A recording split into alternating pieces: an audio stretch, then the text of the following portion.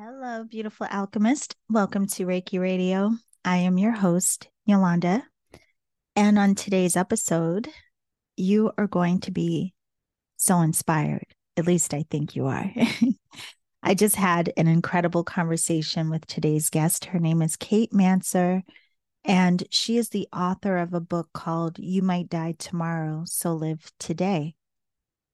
And what you will find in the way that Kate speaks, how she expresses, and how she shares her story, there is something so refreshing, not just in her authenticity, but she just has a way of communicating and articulating her ideas and thoughts and experiences that feel just like a jolt of inspiration. And her goal is to help you and me and all of us to live a more alive life. So this was a very interesting conversation. Yeah, I can't wait to share this with you. So again, her book is called You Might Die Tomorrow, So Live Today. And if you want to purchase the book, you can get the physical copy, or you can also download the Audible book through Audible. And you can learn more about her work overall at katemanser.com. And the link is down in the show description.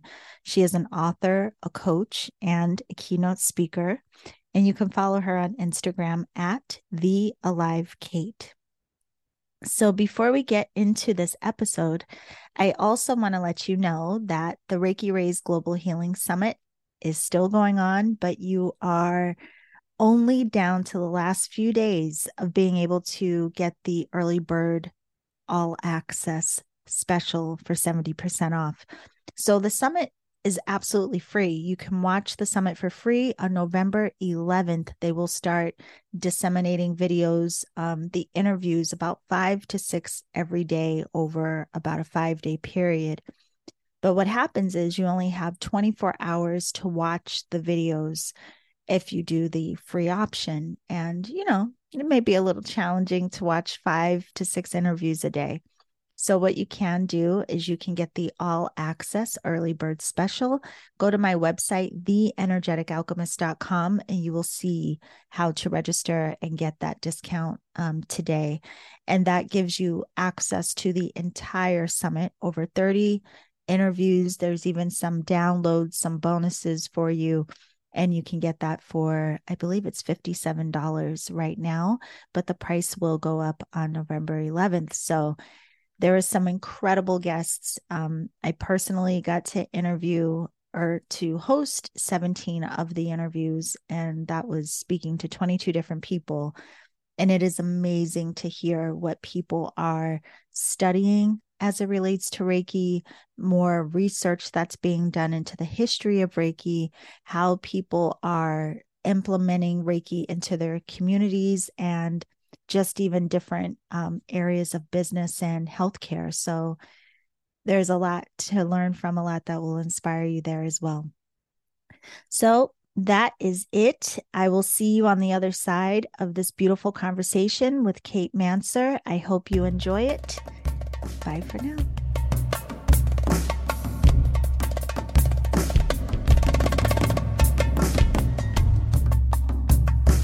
Okay, everyone, welcome to Reiki Radio. Today we're here with the beautiful Kate Manser, and we're going to have a discussion about harnessing the magic of life. I just want to thank you, first of all, for making the time for this conversation today.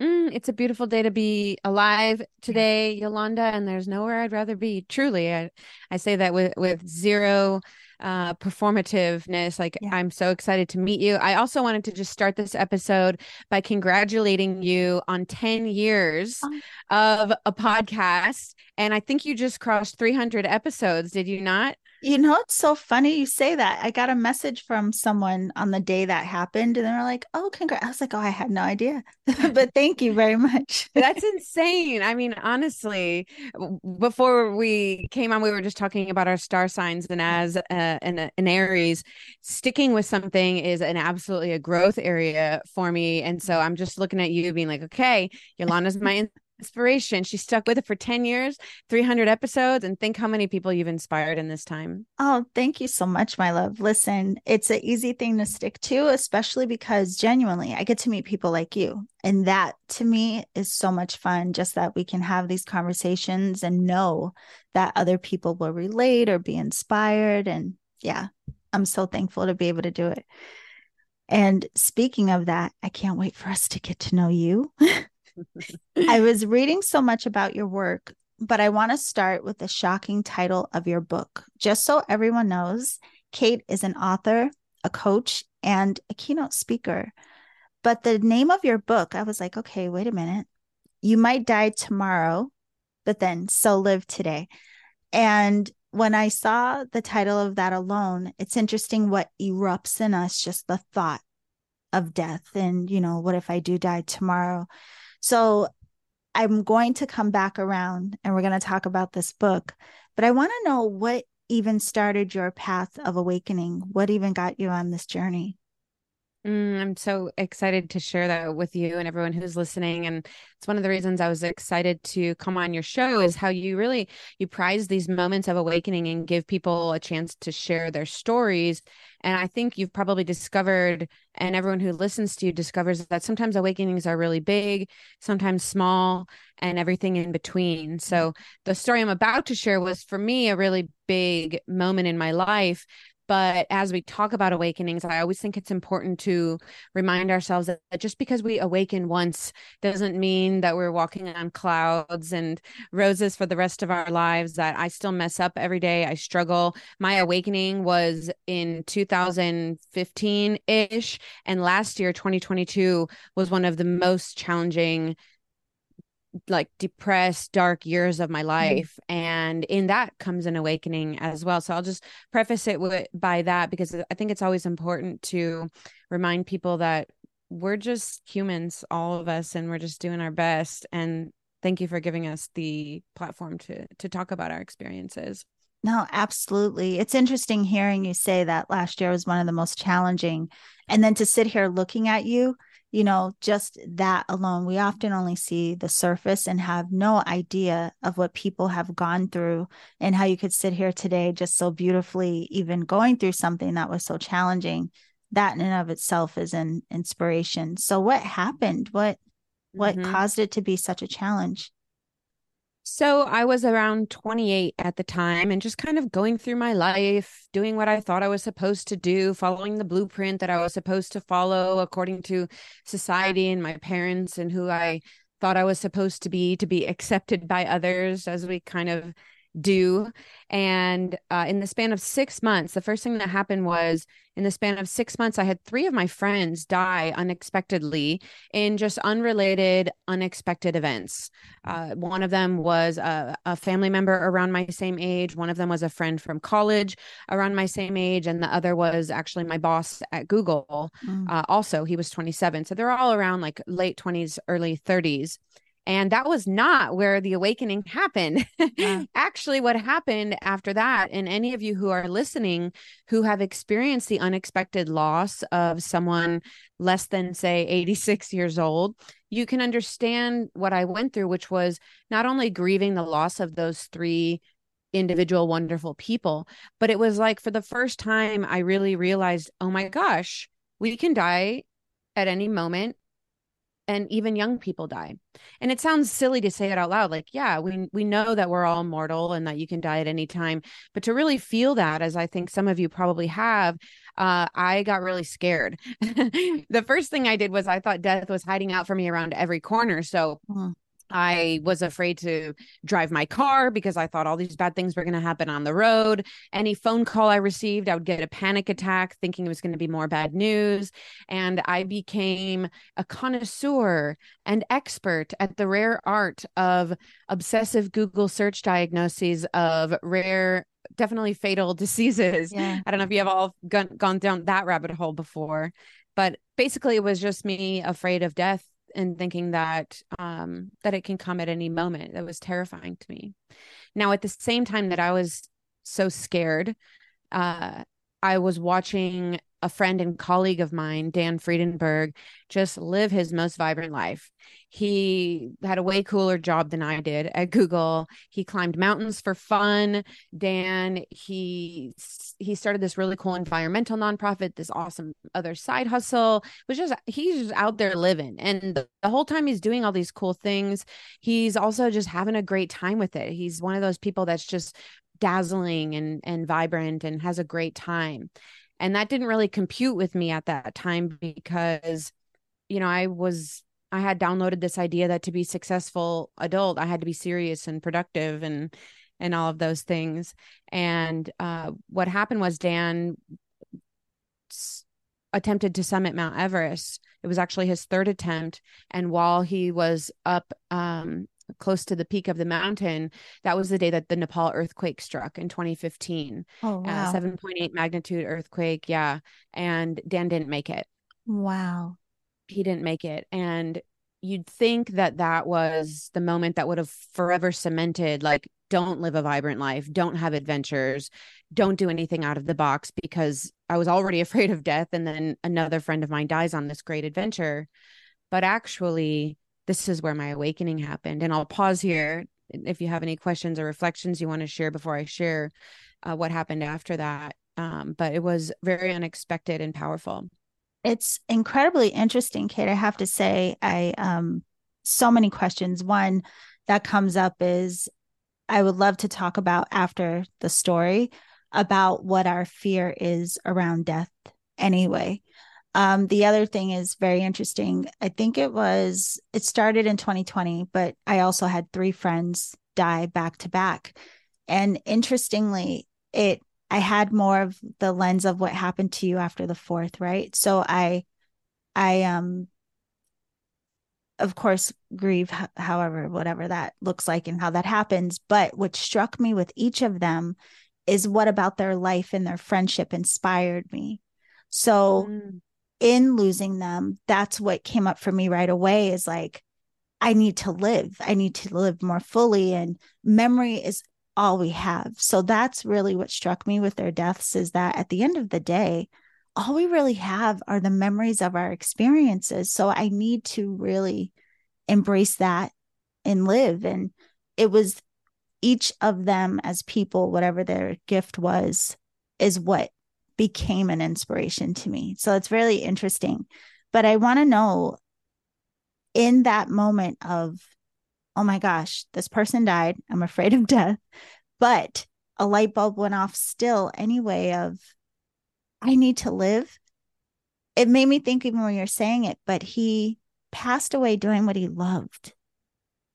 I mean, exactly. like that in of itself, rather than you hear the stories of people like in hospice who at the end of life regret that they didn't live or they didn't do the things that they dreamed of. So yeah, so please continue what happened. Oh my gosh, I'm so happy we're having this conversation. I mean, you said so many beautiful things in that. And one of them, I'll touch on a few of them.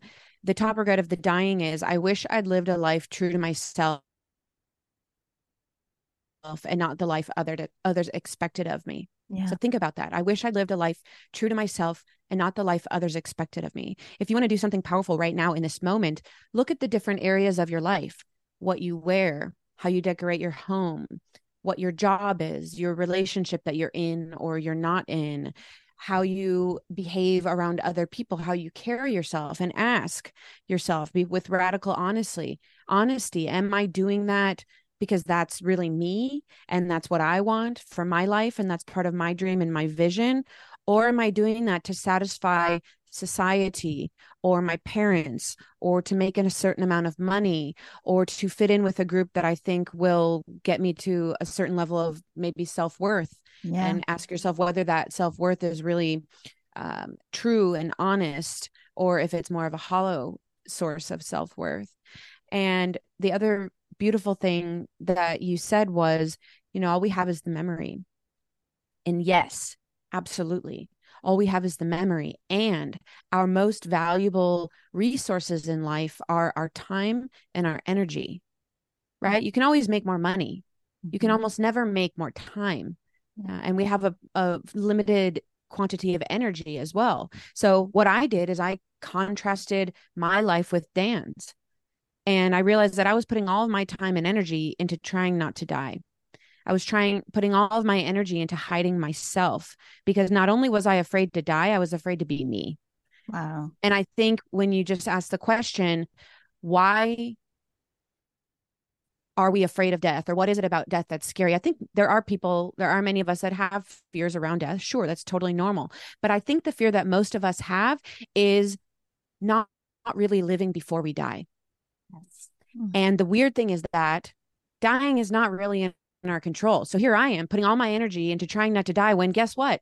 I'm going to die anyways. And let's be real, I might not climb Everest, but I'm pretty klutzy. I could probably die climbing the stairs.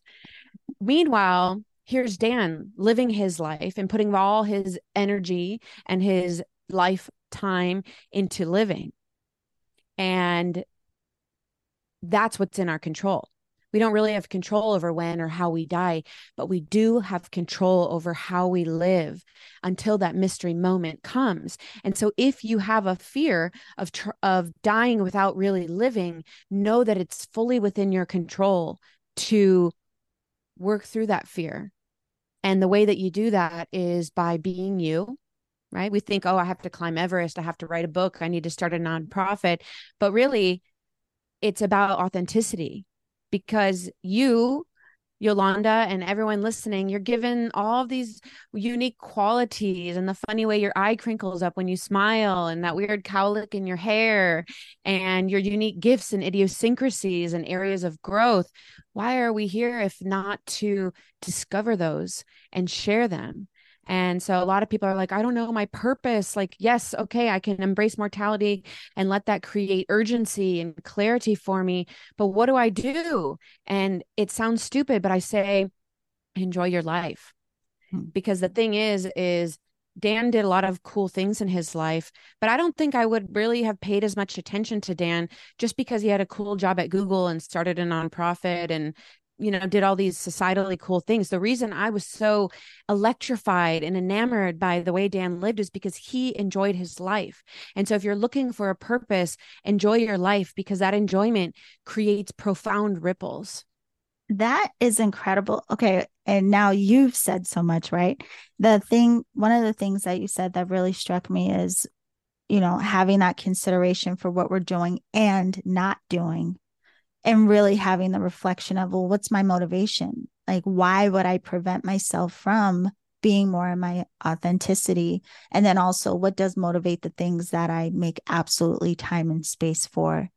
And Mm-hmm. it's so interesting, Kate, because with what you're saying, I know a lot of us are in a tug of war of, can I trust following my authentic calling or pull or inspirations versus kind of toying with or stepping out of completely the security that society has given me structure to believe like is the only way, the only right way.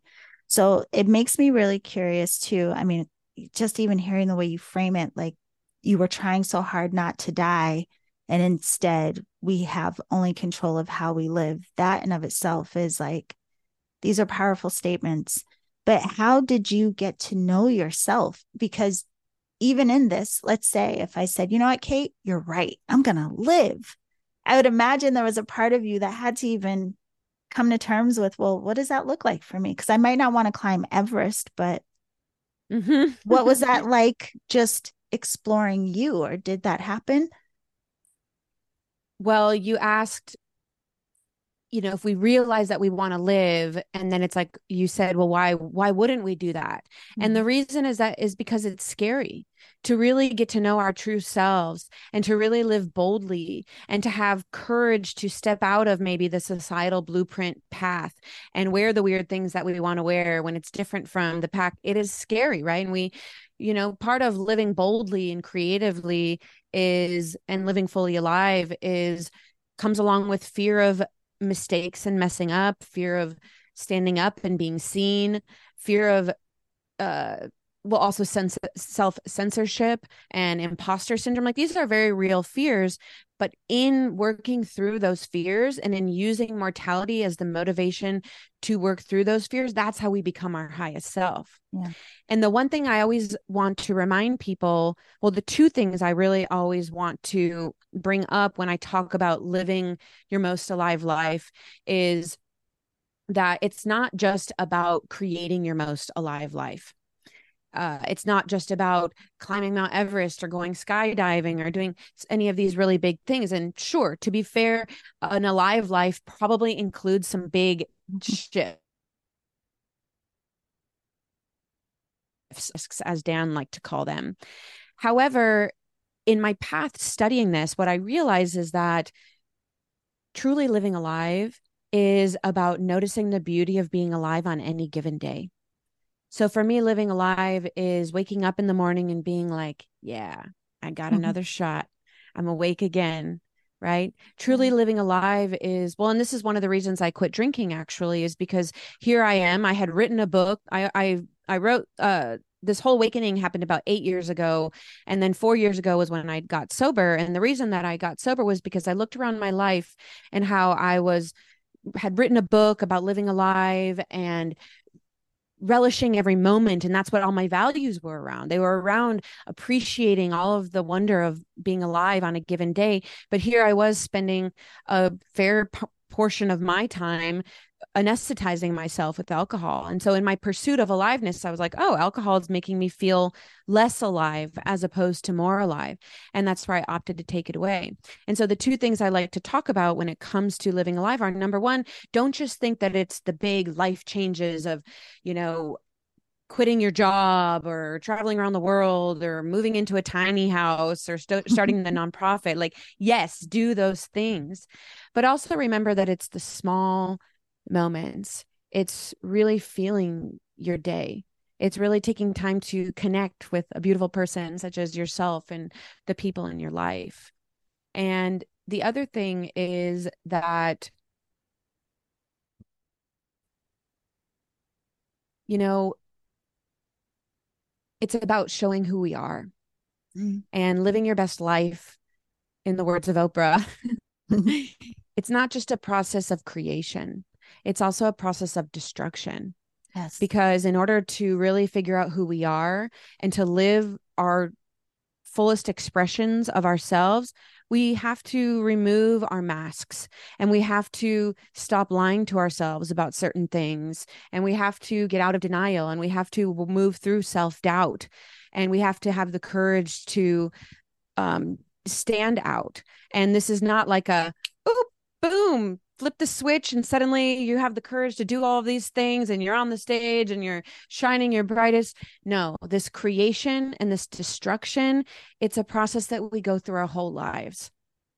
And that's beautiful. And that's part of the gift of being alive. And so it's not so much even what we do, it's figuring out and having the courage to be who we are.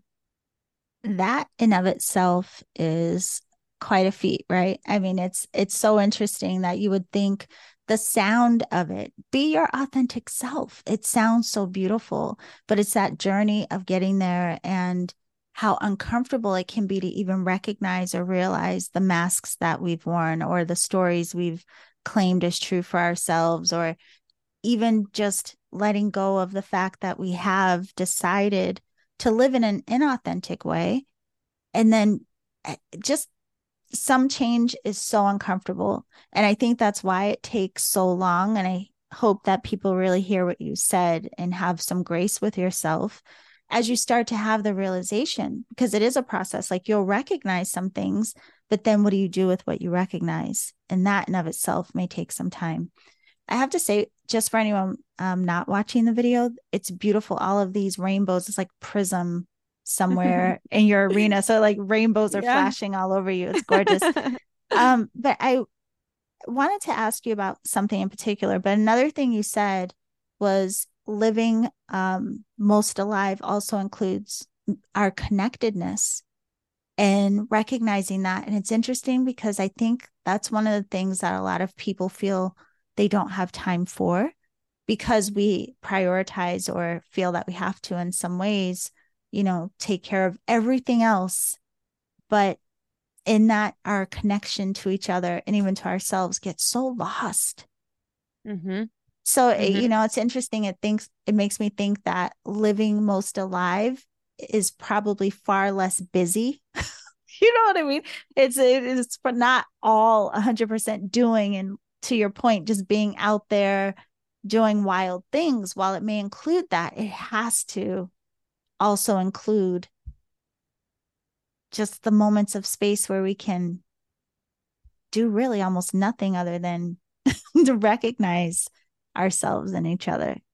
Oh, beautifully said. Recognizing ourselves in each other.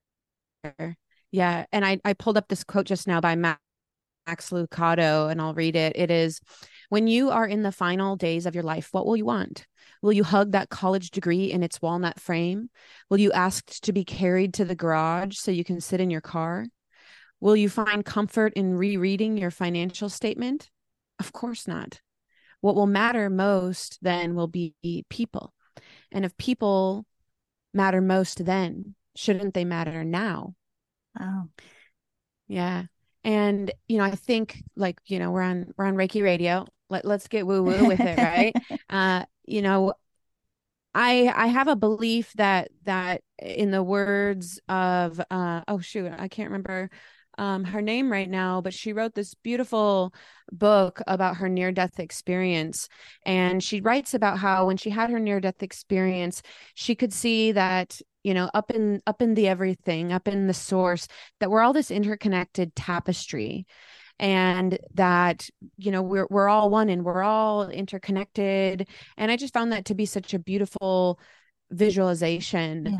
because what I find in life is, I'm an Aries. I tend to be a pretty individualistic person, right? Like, you might die tomorrow, live today, share your self-expression. And I really do believe that. I believe that that is important. I believe that's part of our purpose on earth, is to show our true colors and who we really are, and to engage in the journey of discovering that. And I also know that most of the lessons that we learn, we don't learn in a vacuum by ourselves. We learn through the practical application, through our relationships and our engagements with other people, right? So I'll tell you about what a sand grain is to me. So, for example, in my life, one of my sand grains is my little brother. We just kind of, like, we butt heads, we rub each other the wrong way. As much as he drives me nuts, I absolutely drive him nuts. And so I consider him one of my sand grains. And if I'm the oyster and he's the sand grain in my life, and there's that friction is developing pearls in me. And in the case of my brother, it's developing pearls of empathy, me learning to be empathetic to a person that I don't always see eye to eye with. I get to develop the pearls of boundaries and what I will and will not stand for. Yeah. And I also get to develop the pearls of love for my fellow human, for my brother, for my family member, and for myself.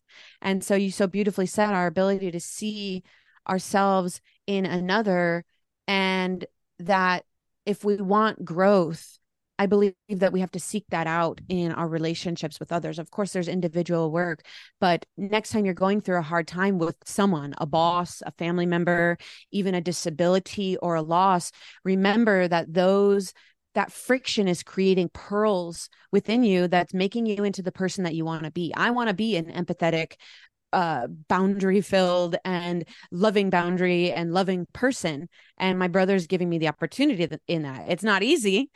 Yeah. But those are the pearls that develop.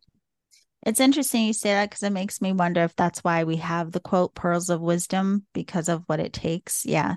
It's very interesting. It's beautifully said. I'm loving all these. Woo.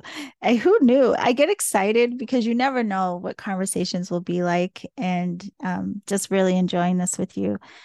I Thank want you. to ask you about the alcohol, and here's why. I have a friend who is, mm, I want to say he's over, gosh, I forget how many years now, but I know it's over 10 years sober.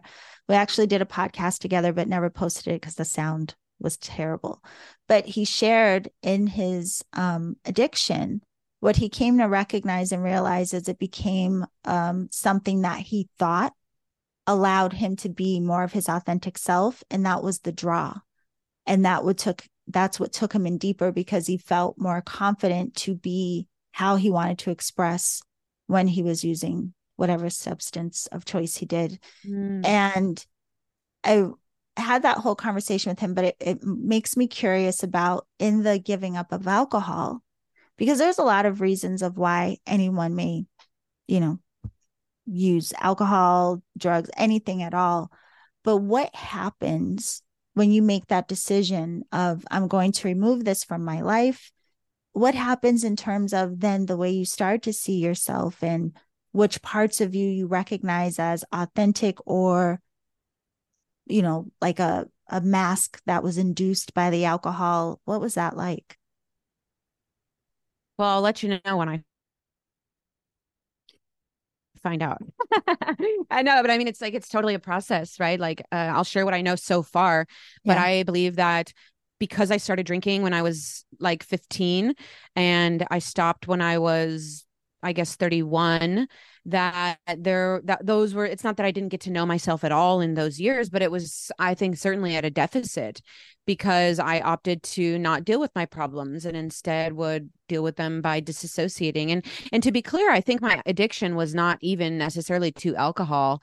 I Mhm. think my addiction it was and still is that I still struggle with to disassociation. So I still struggle with disassociating through sugar or scrolling through social media. And so I'm still working through my addiction to disassociation, which is funny for a person who talks a lot about feeling alive and like really being present in life. And I think that's why I value it so much, is because I have this pull and this compulsion to hide out and to disappear from life and to check out. And what I've learned so far in my almost 4 years now of being alcohol free is that I found so much freedom in taking alcohol away from my life. Mhm. I wasn't a person who was drinking all day, every day, and every night. But I was a person who spent a lot of time in my mind negotiating about my alcohol use. Like, oh, am I going to drink tonight? Oh, I shouldn't. I drank last night. But then, it's like, okay, should I go to the store? And then you end up going to the store and then it's like, oh, I'm only gonna have one glass, and then I end up having three, or I'm only gonna go out to the wine tour and have one glass of wine. It just took up all of this real estate in my mind. And the story of how I got sober is this. It was that I had been just feeling like, I mean, and to be fair, also I grew up with an alcoholic parent. And so it was very familiar to me, the struggle with alcohol. And so for several years, I had been like, this isn't really that fun anymore. I'm negotiating with myself all the time. I'm breaking promises to myself all the time. Like, and I would try to quit for like a couple weeks and I would always end up going back to it. And I went to go to this little art town in West Texas that I really like. And I got there and I noticed on like the community board, it's literally a small town. There's like 2,000 people. And on the community board, it said, oh, here's a meeting that you can go to. And I was like, oh, like nobody knows me here. I could totally go to one of those meetings that they talk about. Like, I'm like in hiding here. And Mhm. so I went back to my computer and I opened it up and it said, for this particular one, it's not the case for all of them, but it said, the only requirement to attend this meeting is to say that you are an alcoholic. And I was like, boom, close the laptop. No way. I'm not going to admit that. There's no way. Well, that weekend, a friend of mine came to visit and we were just drinking so much. And I woke up just feeling hungover. And my friend left and I was sitting on the back porch. And I just had this realization of the freedom that we can experience when we humble ourselves enough to say that we have a problem with something. That could be alcohol, that could be love addiction, it could be sex addiction, social media, food. I mean, name it. Like whatever compulsion it is for you, like it's cool. I've been there. I know. But the freedom that I experienced and just saying, yeah, actually, like this is kind of beyond my control. And I do want to ask for help.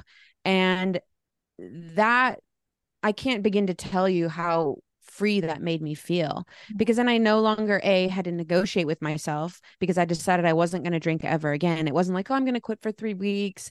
It was like, no, I'm just like, I'm going to identify as an non-drinker, and I'm going to try to own that and think about how cool that is and experience the freedom of what it's like to be humble and to say that something in my life is stronger than me. And I'm interested to be curious and explore what it's like to not only get to know Kate, but to get to know life differently. I love that. Get to know life differently. But it's interesting just you saying the freedom that comes with that, because then it also shows how much what we're attached to, we often don't realize the effect. And it's so interesting, even just hearing you talk about the way that you were negotiating with yourself. And again, a lot of us may do that with anything, any vice, anything, but we don't necessarily, again, look at how that may be impacting us. And to your point, how much time and space and energy and effort it takes from us, how draining it can be. That is a beautiful story. Um, you Well, I have know, one idea that I'd love to add here, which yeah, is if you want to do an exercise right now that I think could change your life, it is to ask yourself, where do I get my self-worth from? And we're all human. And so there are intrinsic and extrinsic sources of self-worth. And I can tell you, like when I worked at Google, I thought I was so cool working at Google at this prestigious company. And I totally like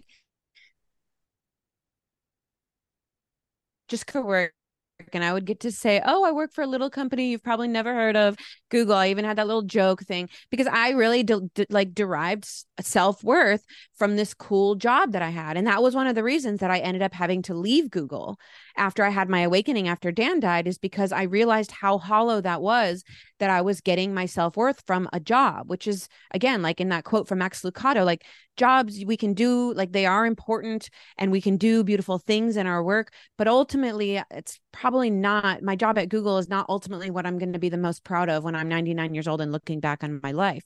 And similarly, if you have an addiction, are you getting self-worth from saying that I don't have an addiction?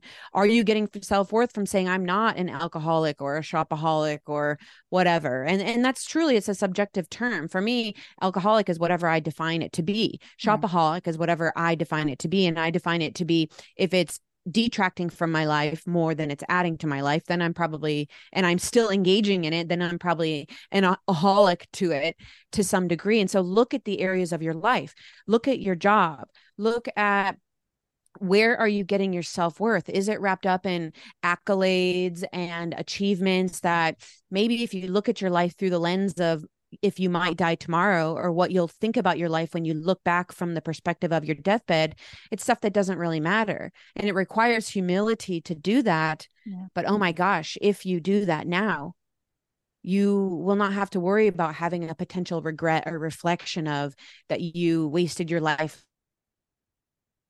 living it for someone else, or you wasted your life chasing hollow sources of self-worth. And if you're like, oh, well, maybe I'm getting hollow self-worth for my job and chasing after a certain amount of money and a certain amount of status, Kate, where should I get my self-worth from?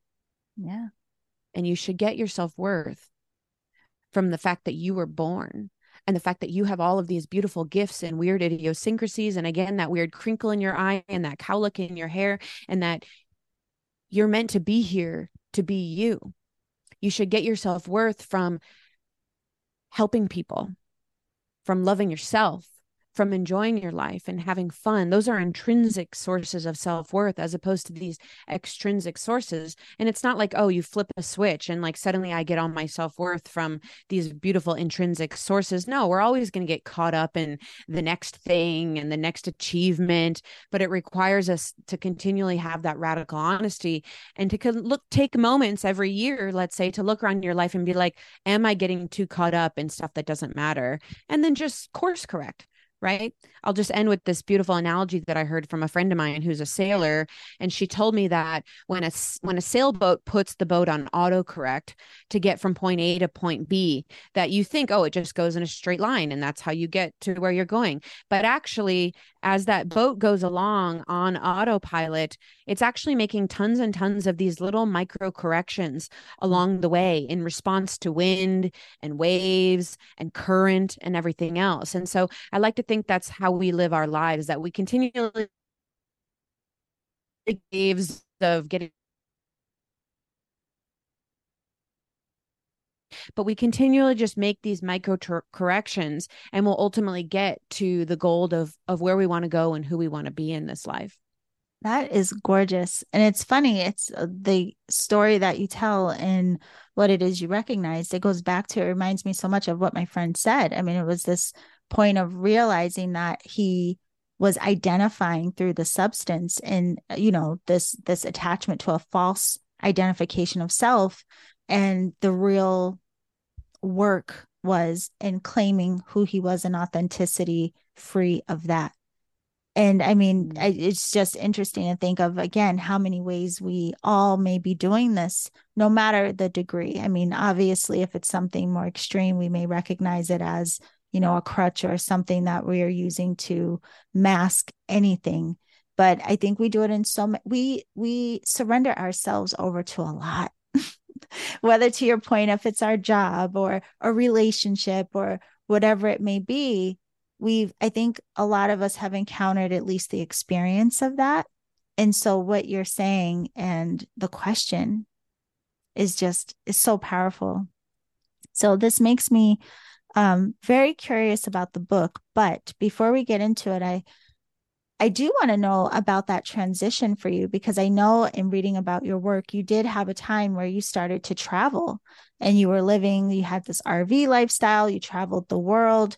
What was that like for you? And what did you discover about yourself in that exploration? Mm-hmm.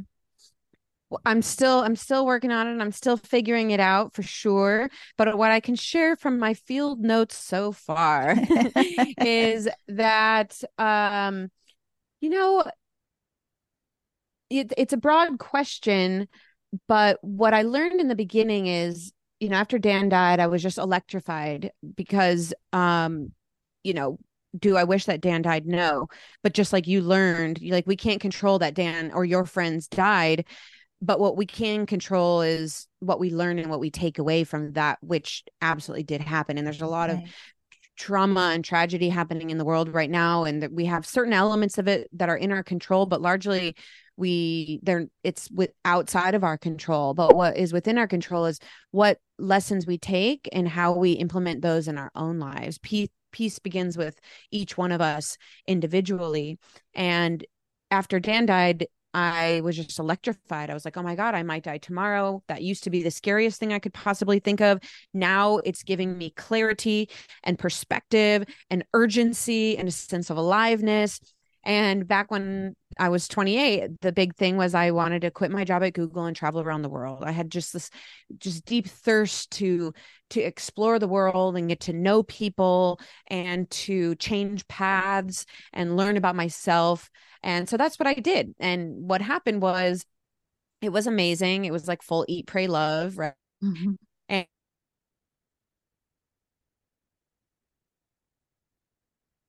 And that is that, like I said earlier, I think a vibrant life is going to have on its path the moments of big change because those opportunities come in all of our lives.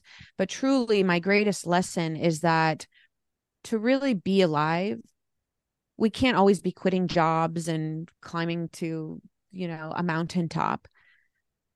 That to really be alive is to learn how to feel alive when we're standing at the kitchen sink doing dishes, Mm. or we are in the tragic, challenging moments of our lives.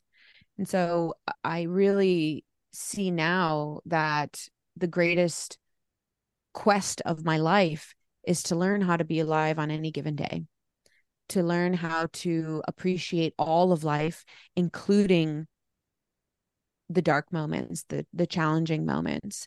And that was what I realized recently. It was like, oh, I for many years I was talking about how I love life. And then last year, like I told you, I was in one of the darkest moments of my life and I was like raging against it, like, oh, this is so painful. This is so horrible. Get me out of it. And of course, that's a normal reaction. But at one point I realized, like, oh, I've been talking about how I love life for all of these years. But if I can't love pain, which is an inherent part of being alive, then I'm a fraud. I'm not truly embracing the full spectrum of being alive. Yeah. And so that's my quest now, is to appreciate the silent small moments, right? Through beautiful walks in nature and uh, deep conversations with beautiful people like you. And it's also learning how to really feel into those challenging moments. And the song Everlong is really important to me, the Foo Fighters song. Uh, and the reason that it's important to me is because there's a lyric in there that says, uh, don't ever stop when I say when. And to me, what that means is when I'm in my dark, challenging moments, I like to honestly, I'll go for a walk in my neighborhood and I'll be like really feeling and I'll be crying and I'll open my arms up and I'll say, God, don't stop when I say when. I know you're only giving me what I can handle. I know that pain is part of being alive. And just the act of opening myself to challenge and struggle and the pain that I'm going in and embracing it as part of being alive, but also opening myself, it actually creates like a sieve and it begins to flow through me in a way. And so I'll listen to that beautiful song Everlong, Don't Ever Stop When I Say When, and I'll open my arms. And I highly recommend it if you're in a challenging moment in your life right now to do that and to feel how the pain will begin to flow through you like rain. No, I can appreciate that. I can relate to that. That was something I learned a lot in the last few years. Like during the last few years, I was back east with my family, which I typically, even now, I'm 3,000 miles away from them. But I was over there in DC for about 3 years, like right there with them. Mm-hmm. But at that time, I was going through something very challenging. And sometimes it can be hard to navigate your grief and all of the things when you're surrounded by people who are also grieving or whatever it is they're focused on. But one of the things I did was there was one thing in particular that was very painful, very hard. But I remember every morning I would cry in the shower, but not cry like, woe is me, like cry, let it move. And I really was appreciating that I knew it was changing me. And even if I didn't really fully understand how or why or what the freedom would feel like on the other side, which happened to be incredible, being in the thick of it, just that knowing that this is changing me. And that's what let me embrace what felt so heavy and dense, like knowing that there was some wisdom there, um, just some help. You know what I mean? Mm. And I Oh, think yeah. a lot of times we associate only the good with it's easy to appreciate like the laughter and the joy and the fun. But I think we have to just even question that for ourselves sometimes, even reflect back on how some of the most challenging times ended up changing you in profound ways or opening you up to realizing something or creating a new path on your in your life that you weren't expecting, whatever that may be. Yeah, these are some, listen, people are learning today from you, Kate. I know that much. Well, all of it is guaranteed and none of it stays. Yeah. And that applies to joy, struggle, and everything in between. It's always Yeah. guaranteed. The struggle, it's coming. It's going to keep coming. The joy, it's coming. It's going to keep coming, and none of it stays. And that was one of the truths that helped me get out of that challenging time last year was remembering and really forcing myself to remember everything is temporary, even though it feels like this is going to go on forever and there's no way out. Nothing lasts forever. Yes. And to bring it to a heavier topic for a moment, what I'll say is that when those three friends died, and maybe you can identify with this a little bit, I had never really spent any time in my life thinking about death. It was like, oh, death is something that's going to happen when I'm Right. 99 or 109 years Yeah. old. I don't have to worry about it. And so, unfortunately, since I did not take that opportunity to explore and create a relationship and just have an understanding of my mortality, what happened when those three friends died was I was bowled over with shock. And so, before I even got a chance to begin to mourn those people, I had to get through the shock.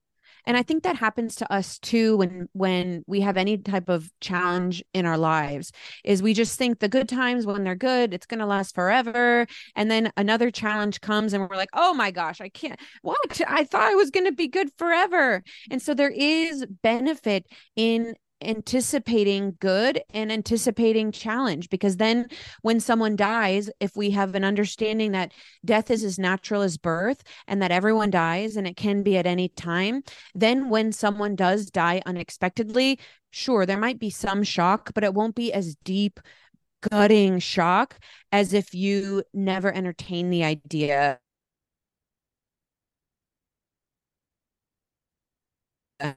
that a challenge and something hard comes up, you will be able to skip over the shock part and get to the getting through it part. Right. Instead of, I think a lot of times PTSD, and I'm not saying this from a clinical perspective. I am actually getting my master's in psychology right now, but I say this from a theoretical Kate's opinion standpoint, which is that I think a lot of times PTSD is a period of absolute shock and not being able to put together the pieces of what happened. And while that's perfectly normal, I think a lot of us would prefer to avoid PTSD. And I think part of it is anticipating challenge and anticipating loss from the perspective of it being totally natural, so that when those things happen, yes, we're going to have stress and we're going to have shock, but we can move through that more quickly so we can get to the meat of actually dealing with things. And I do know that there is a concept called PTG, called post traumatic growth. So many of us are familiar with post traumatic stress. We just talked about it. But post traumatic stress is usually when something happens that breaks our worldview, right? Like someone dies and we're like, how could God do that? Or young people die. I didn't think of that. And suddenly we have to like reassemble our truth of what life is and what can and can't happen. Well, a lot of times when we are able to reassemble that truth, we experience what's called PTG, post traumatic growth, which is what it sounds like you experienced after your 3 friends died. And I know I experienced after my 4 friends died, which is that I was able to reassemble my worldview in a new way that actually made me feel stronger and more whole. And I think when we can alleviate some of the shock by expecting challenge and knowing that we're strong enough to hold it, we can progress through the post traumatic stress more quickly and get to the growth that comes from, just like you so beautifully said, the challenging moments of our lives. Yeah. And, even with you saying that, I'm just thinking in the background, I think a lot of times people have a challenge with this, I know, is because sometimes it's almost like if we acknowledge that it's possible to grow through these kinds of things, or if we acknowledge that it's possible to have appreciation for whatever we encountered in those relationships or in those jobs. I mean, people grieve all kinds of things, right? But I think there's something we even have to recognize if we have that mindset that attaches us to the idea that we have to ignore what the gift may have been in order to validate the grief, the care. Do you know what I mean? Like, I think Yeah. sometimes we give so much story around why we will attach ourselves to not being able to see there really was something in here that is contributing to my growth, or that it is possible that I can grow or expand or evolve or even love more because of this. Because I think that's a big thing too, is sometimes these most challenging things can crack us open to a deeper kind of love that we may not have even known was possible. But if we have a story that we're supposed to only be sad, do you know what I mean? And it's Oh, not you're to going to make take me away, cry. I That's don't so want, beautiful. yeah. And I'm not at all saying like, to take away from people's sadness, like we feel what we feel, but just even giving ourselves that Yeah. What I like to recognition. do is to think about all the shit that I've been through: divorce, addiction, loss.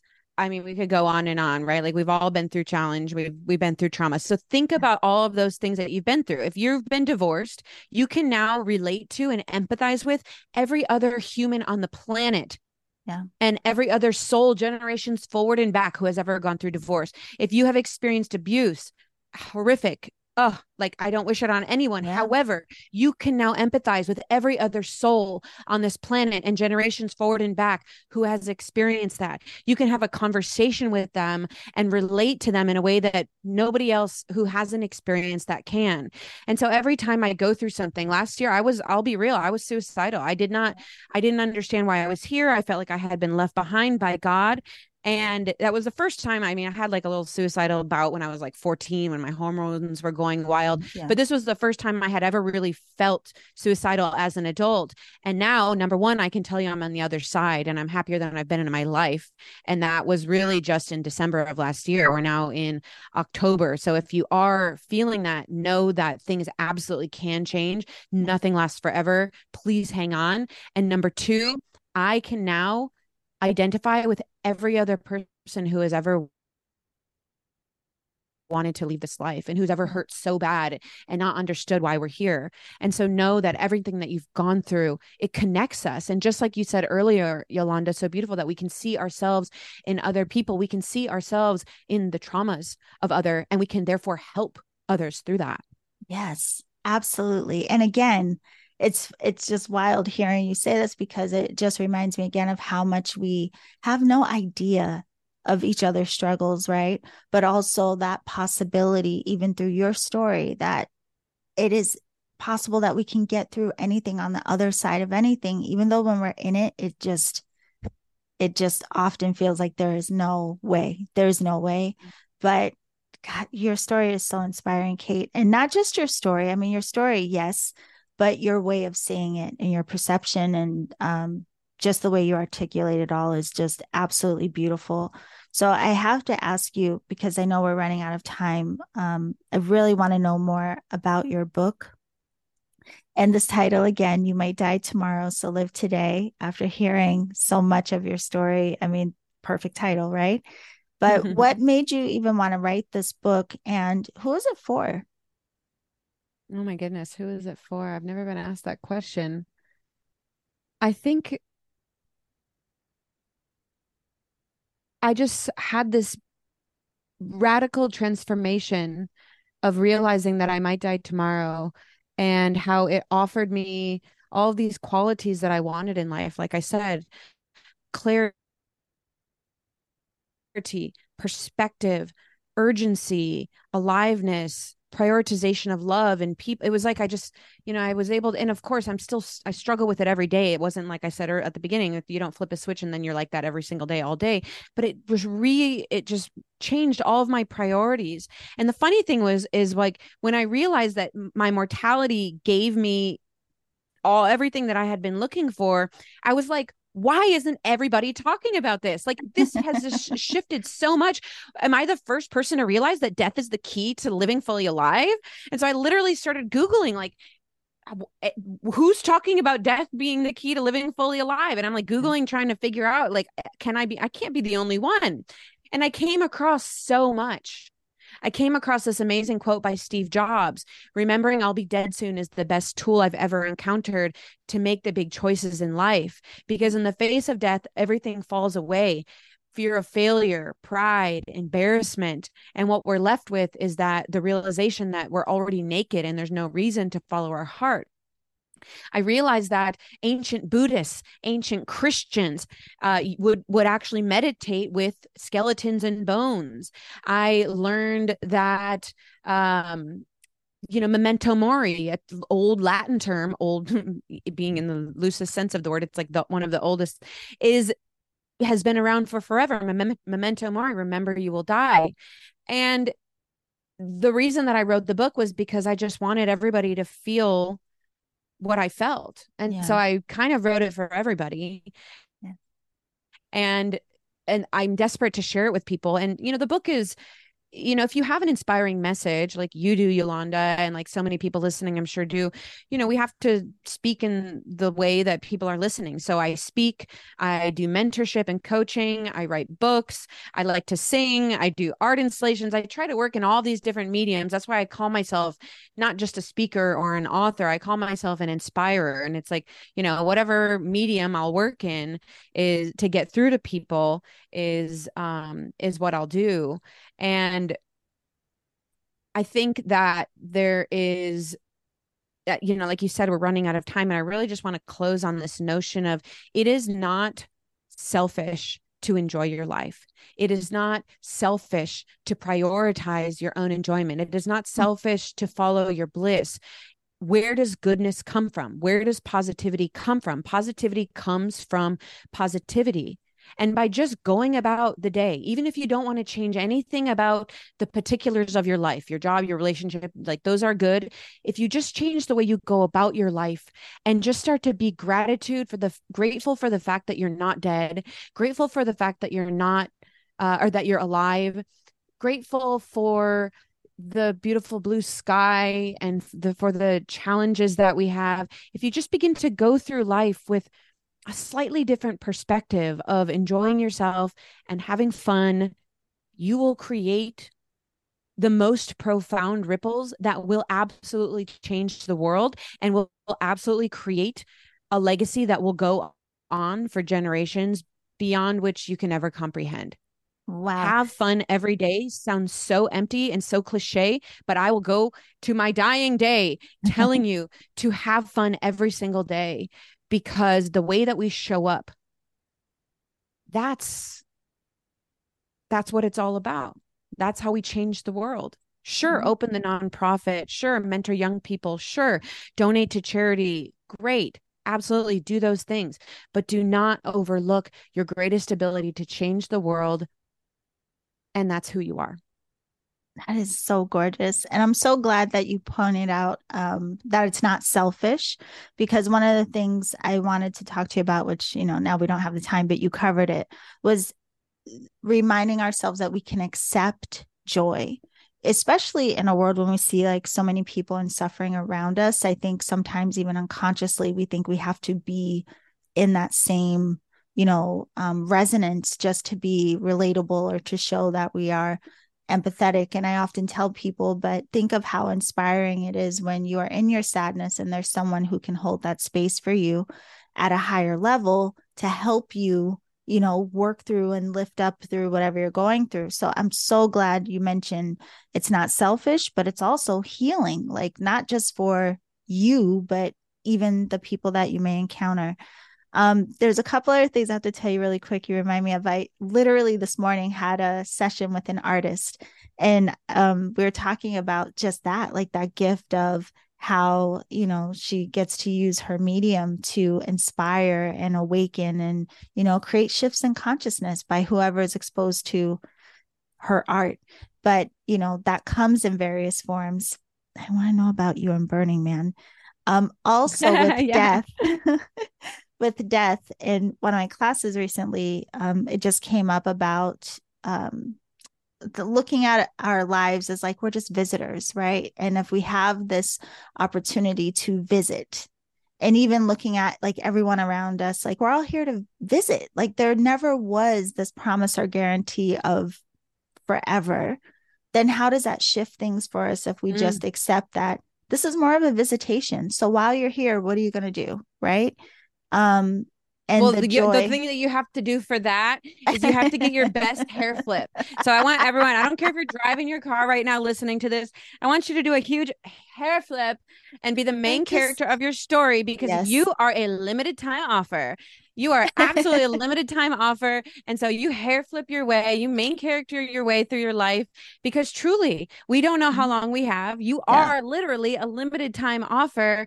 And so, walk that catwalk. I love Yeah, be that. You're bold enough to be yourself. a limited time offer.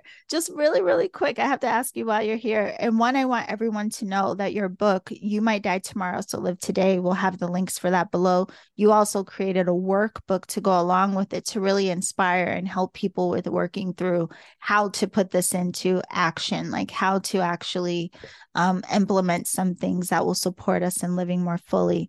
But you mentioned, you kind of glazed over, you've done some art installations, and I was reading that you did this at Burning Man. Could you share really quickly? I've never met anyone who's actually gone there. So what is it about? And what was that like? Like even just being able to present something that would be able to be a catalyst for change or shift for people. Mm-hmm. Well, yeah, I mean, you come at an interesting time. I just completed 8 years of Burning Man, and I've decided that I'm now taking a break. Things tend to happen in cycles of seven, and it was actually seven burns over 8 years because of COVID. And Burning Man absolutely changed my life. And one of the ways that it changes people's lives is it just is this open canvas for you to experiment in a new type of society, for you to experiment in being this amplified version of yourself. And yeah, creating, that's why I created an art piece. And during Burning Man, the years that I went to Burning Man, that was when I got the courage to say I'm an artist, not because I make all of my income from art, but because I feel like a creative being. And I firmly believe that we are all creative beings. Yeah. And so Burning Man was this amazing play place and canvas for me to step into my role as an artist and a creator and an inspirer in life. The cool thing about Burning Man is that there's no like get me your application for your art and I'll tell you if your art is good enough to come to Burning Man. You literally just have to like fill out a safety form and follow actual like safety protocols. Nobody's telling you whether your art is good enough for you. You just have to get your shit together and make it happen and bring it, and of course make sure it's safe. And so that really blew my mind. Not having a gatekeeper was like, "Oh, I don't have to have someone tell me that I'm an artist or tell me that my art is good enough in Right. order for me to do it." And I encourage you to take that lesson into your life and to remember that a lot of us maybe subconsciously look around and wait around for gatekeepers to tell us, oh, I mean, look at you. You didn't wait around for a gatekeeper to tell you that you were amazing enough to have your own show. And here you are 10 years later, inspiring thousands and thousands of people, I'm sure. But you had that, in the words of Elizabeth Gilbert, that arrogance of belonging to say, you know what? I'm not going to wait for a gatekeeper. I'm just going to do it. And so I encourage you to maybe look at the areas of your life where you might be looking for someone to give you permission or waiting for a gatekeeper to open the door for you, when really all you got to do is put your hand on the doorknob and turn the knob. And that was really what Burning Man gifted me, was this realization of, it's called radical self-reliance and radical Mm. immediacy. Those are two of the main tenets of Burning Man. And radical self-reliance is, if you want something done in the world, do it. And radical immediacy is, don't say you're going to do something later. Just start on the path. You don't have to have everything figured out. Just start doing it and things will take shape. And to me, that is akin to living a vibrant life. And that's akin Yeah. to making our lives, to living a fully alive life, is not waiting for the gatekeeper, the permission, and doing things now because we don't know how long we have. That is beautiful. It's funny. I'm thinking of how many ways that people wait for someone else to validate or give you permission of a title, or someone else to tell you that you can claim anything. And I love that quote you said from Elizabeth Gilbert, arrogance of belonging. Like, yeah, listen, Kate Manser, this has been an incredible conversation. I mean, really, truly, everything that came out of your mouth was just so inspiring. And I know that the community is going to love it. So I thank you so much again. And just as a reminder for everyone, Kate's book is called You Might Die Tomorrow, So Live Today. There is a workbook that accompanies it. So the links for both will be down in the show description. I also wanted to ask, do you still do the Alive Creative Writing Circle every month? Can people join that? Is that Yeah, ongoing? join my Alive Creative Writing Circle. I believe that writing is just this beautiful channel. And so I do a creative writing circle every month where we do prompts, and you have the option to share your writing, which is really vulnerable and edgy and cool, in this really safe space where there's no criticism. Also, if you are navigating a big leap in your life, I specialize in mentoring people through those. I also specialize in mentoring people to feel more alive in our everyday life and to zoom out from everyday frustrations. Those are kind of my zones of genius. Yeah. And yeah, check out my book. If you like audiobooks, my audiobooks on Audible, I sing on it. It's really fun, and get in touch with me and keep listening to Yolanda. Like, you got it. You got it. Keep going until you Thank feel you. like it's time to do something else. That's part of being an artist, is like, we don't have to do things forever. Maybe she's got all these other crazy ideas, but whatever she does, follow her. Thank you so much, my love. And we'll absolutely be following you. And I just want to let everyone know too, your website is katemanser.com, of course, down in the show description. And you can follow Kate on Instagram at the alive Kate, very much alive as we can see. Thank you so much. And for everyone else, we will see you soon. Bye for now. Okay, beautiful alchemist. I told you, Kate was incredible. I'm so glad that we got to have this conversation with her today. Her book, again, is called You Might Die Tomorrow, So Live Today. And there is an accompanying workbook that you can also get separately. And if you want to listen to the audiobook, that is available on on Audible as well. So go to her website, katemanser.com. The link for that is down below. You can also follow Kate on Instagram at the alive Kate.